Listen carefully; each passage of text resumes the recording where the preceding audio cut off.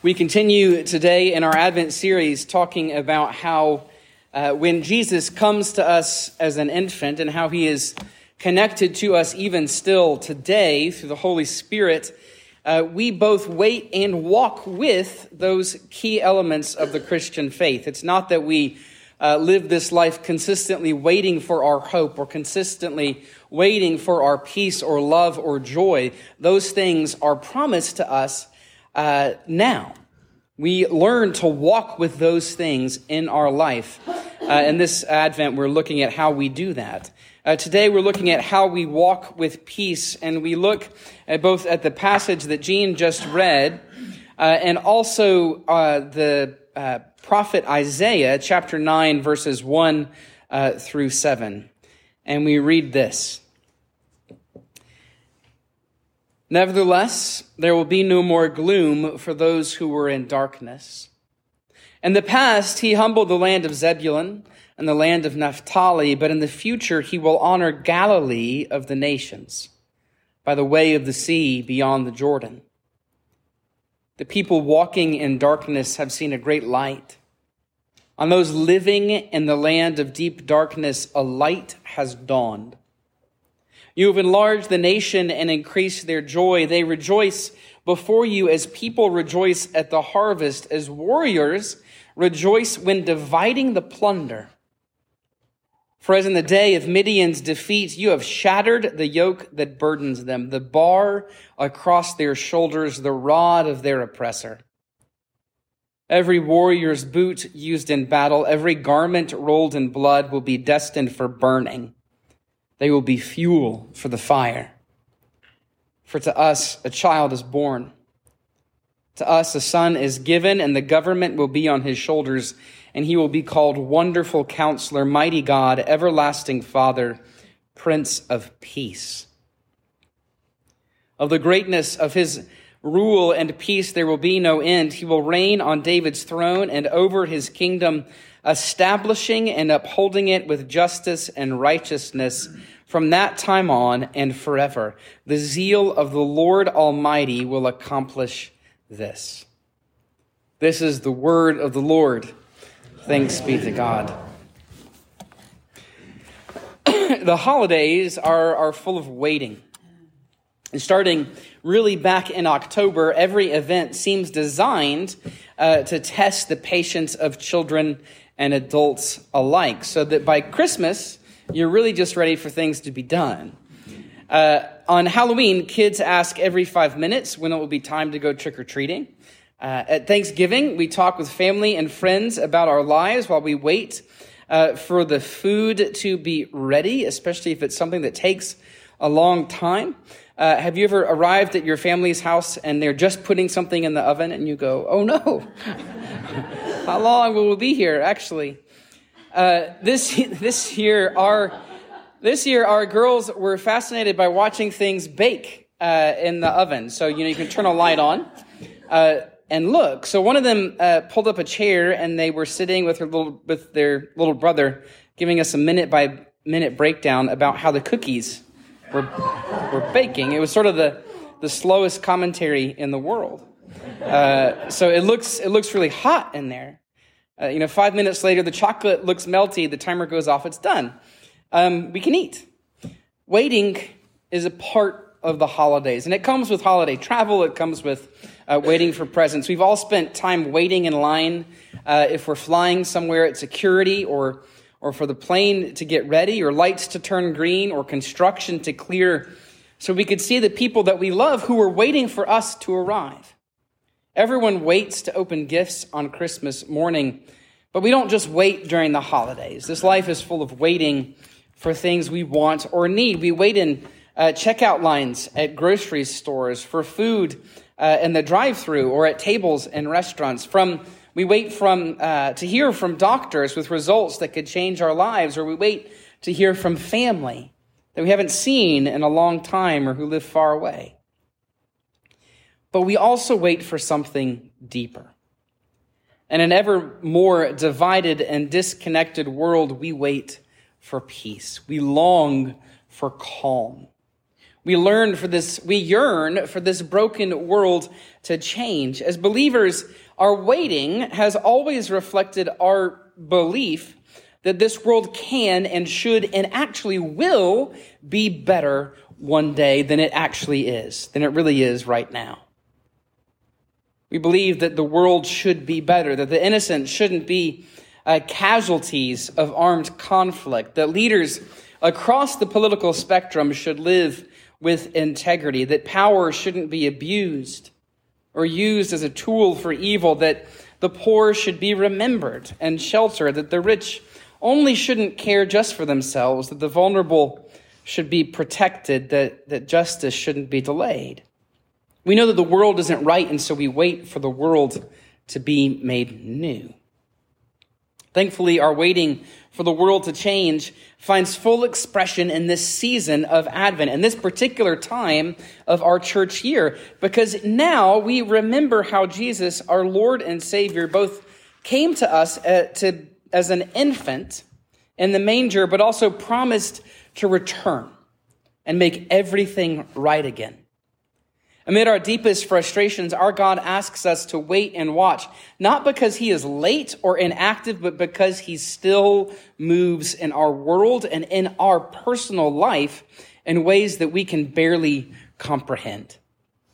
Despite the brokenness around us, despite maybe the brokenness in us, he is always working to fulfill his plan of redemption for his people, always remaking the world through his children, always slowly, often imperceptibly restoring what we lost long ago in the garden.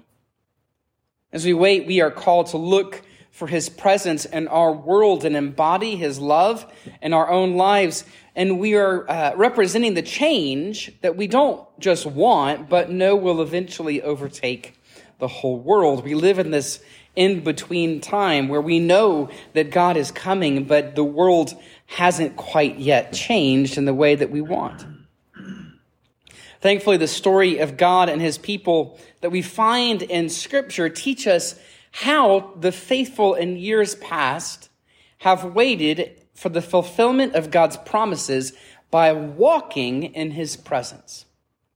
In Isaiah, the darkness of a broken and indifferent world had fallen on the people of Israel, and that darkness seemed complete.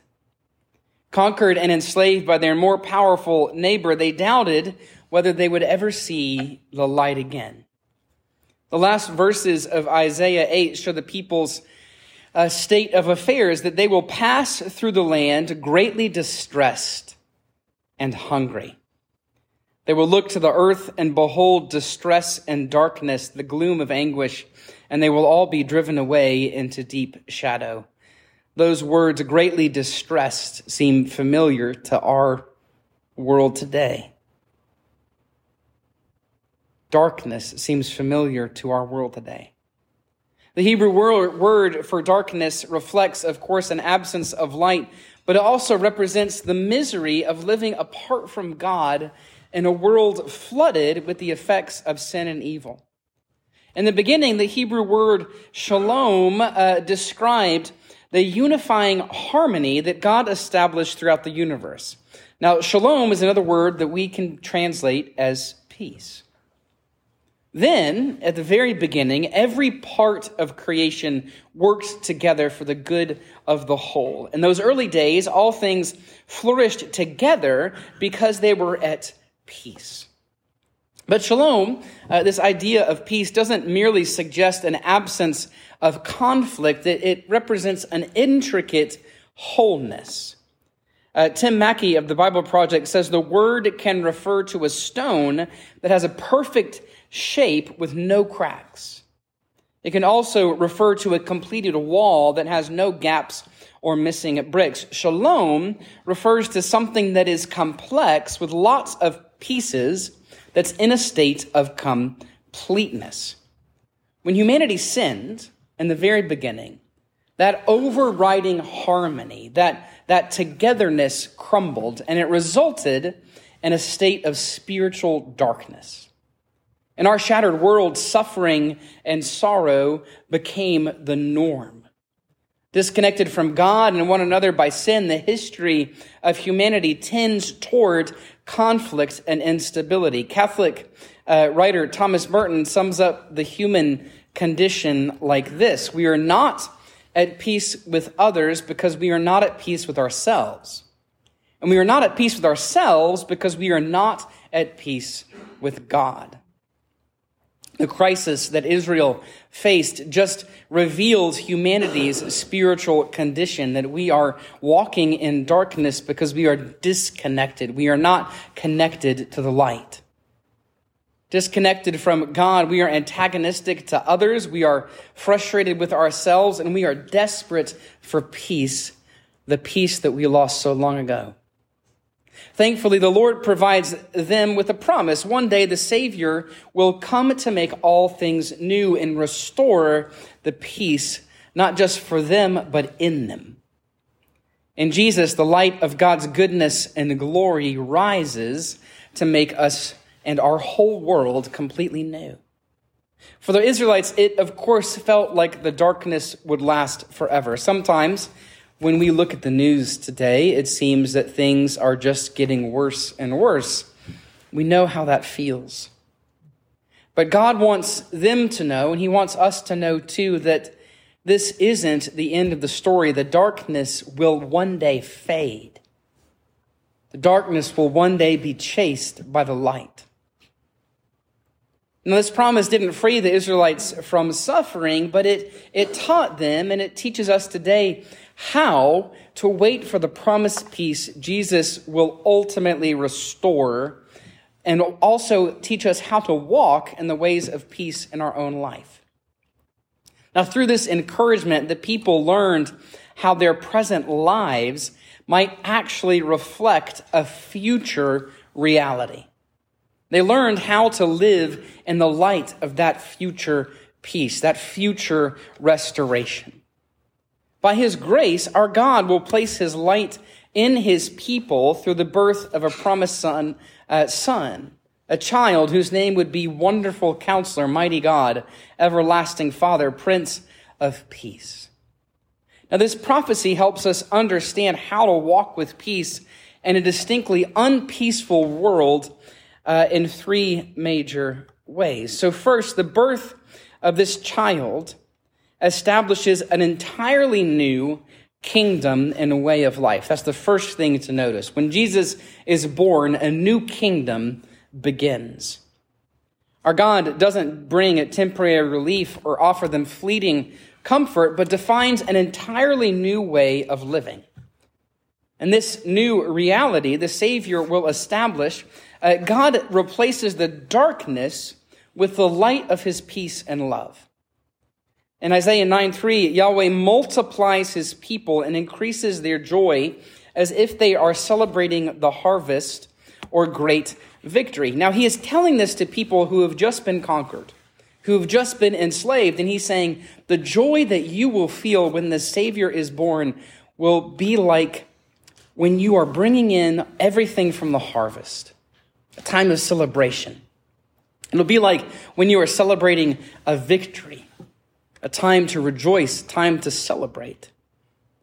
And the amazing thing is that God does this not for the defeat of their enemies, but the refashioning of how this world, and most importantly, how his people's hearts work. The Savior will lift every burden his people carried so they might use their hands to do something different. They might use their hands to build a new kingdom. The sin which separated them from himself and others will be removed forever. The elimination of animosity and alienation that we carry will be so complete, the instruments of war between the nations will be reserved to be burned in the fire. Unlike the dark world the Israelites had experienced through conquest, God promises to establish everlasting peace in them and through Jesus. Second, the names of the child reveal how this peace is achieved in Jesus. So every one of these names, we could probably, you could preach a sermon on every single one of these names. But every name reflects the depth of God's love towards his children lost in darkness. Wonderful Counselor answers the question the prophet Micah poses to the Israelites in Babylon. Why do you cry aloud? Is there no king in your midst? Has your counselor perished? Has your helper vanished? Our God notices broken hearts. He understands what it's like to suffer because he suffered himself. And because he knows this, he tracks our every tear. He knows our every sorrow. Long before Jesus was born, God promises to send a counselor to console those who are crushed by the darkness and teach them how to model a new life, to teach them how to step into joy and love and hope. In Jesus, we find a counselor who relates to us because he took on human form and became one of us. He not only speaks about God's love, but he shows it on the cross. He comes to help us, to counsel us, to encourage us in ways that no one else ever can. Mighty God shows how God subdues the darkness that threatens his children. Jesus has defeated everything that could ever prevent us from returning to our Father's arms. No matter how hard life has been for you, maybe no matter how hard life is right now, nothing can separate us from the love of God. John Calvin writes, with good reason does Isaiah call him strong or mighty, because our contest is with the devil and death and sin, what Paul calls the powers and principalities of this world. But these enemies, Calvin says, are too powerful and strong, by whom we would be immediately defeated if the strength of Christ had not rendered us invincible. In Jesus, we discover that the darkness, the brokenness of this world cannot overcome us.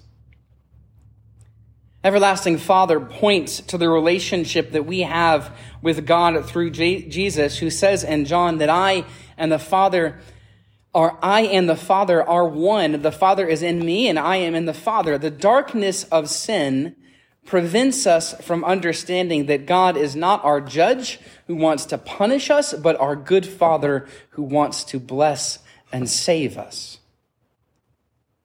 Finally, the Prince of Peace shows that in Jesus we find peace with God and the freedom to pursue peace with others.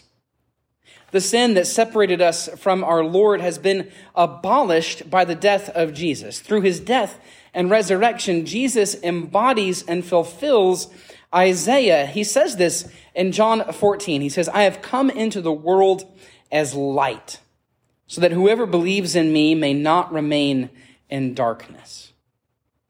When Zechariah saw the infant Jesus in Luke 1, he prophesied that this child would give knowledge of salvation to his people and the forgiveness of their sins, because of the tender mercy of our God, whereby the sunrise shall visit us from on high, to give light to those who sit in darkness, to give light to those who sit in the shadow of death, to guide our feet into the way of peace. Finally, Jesus places his Spirit in us so that instead of walking in darkness, we might walk in the ways of peace. Everything that Jesus gives us transforms us. The peace of Jesus doesn't just calm, but transform our hearts. We see an echo of this spiritual principle in the relationship between a mother and her newborn baby. One study showed that infants and their mothers synchronize their heartbeats whenever they look at each other's faces. Looking at 40 pairs of mothers and infants, scientists discovered two things. First, both mother and child immediately, within milliseconds, found a deeper level of calm. Their hearts slowed and their entire body entered a more restful state when they looked at each other in the face. Second, as they looked at each other, the hearts of mother and child began to beat together. So within milliseconds, their hearts were aligned. This synchronization that we see in the natural world between mothers and children happens to us on a spiritual level with us and Jesus, as our Savior aligns our hearts with his. Quieted by his love, we are free to become more like him. We find a calm that flows from his kingdom, flooding our souls with a sense of belonging and a new desire to extend what we're feeling to others. Eventually, our hearts begin to beat when his heart beats, to break when his heart breaks, to rejoice when he rejoices, and to love what our Savior loves. Rather than bearing fruits of selfishness, we bear fruits of the Spirit. Our words echo his words, full of kindness and patience and love. His preoccupations become our own. We develop a thirst for goodness and a desire to extend grace to others as we practice peace in our own lives. And then as a community of faith, others start to see an alternative to the broken ways of our broken world. Zechariah 9:10 tells us that the Messiah, when he comes, would speak peace to the nations. Now, while Jesus might occasionally do this through elected officials or governments or official proclamations, he does that most often through regular people like you and me. In a turbulent world, Jesus comes to live in us so we might not only find, but might actually embody his peace in a broken world that is spinning out of control. Now, typically, this peace that we share is not in grand gestures, but in those routine interactions where our life overlaps with somebody else's. And there's a million different ways that happens. Every time you meet another person, you have a chance to extend peace, to model peace with that person. Just as Jesus calmed the storm, we are called to calm the anger and the angst and the sadness of a broken world. We are called to soothe rather than agitate, calm rather than upset, love instead of hate, rejoice rather than rage. We seek peace when we assume the best about others, when we help others flourish, when we train our hearts to react not in anger, but compassion. Church, God alters the course of human history when his children live and extend the peace they find in Jesus to their family, to their friends, to their neighbors, to the people that they meet out in the world. Even those people in traffic that just cut you off. So today and tomorrow and every day that we draw breath, let us remember that we don't wait for peace. We are called to walk with peace because our peace has come to walk with us. Let us practice peace because Jesus lives on us and he has overcome the darkness of this broken world. Hallelujah. Amen.